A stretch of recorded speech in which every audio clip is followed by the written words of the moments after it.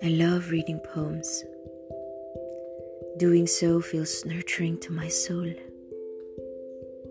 This love blossomed at the start of the pandemic, year 2020,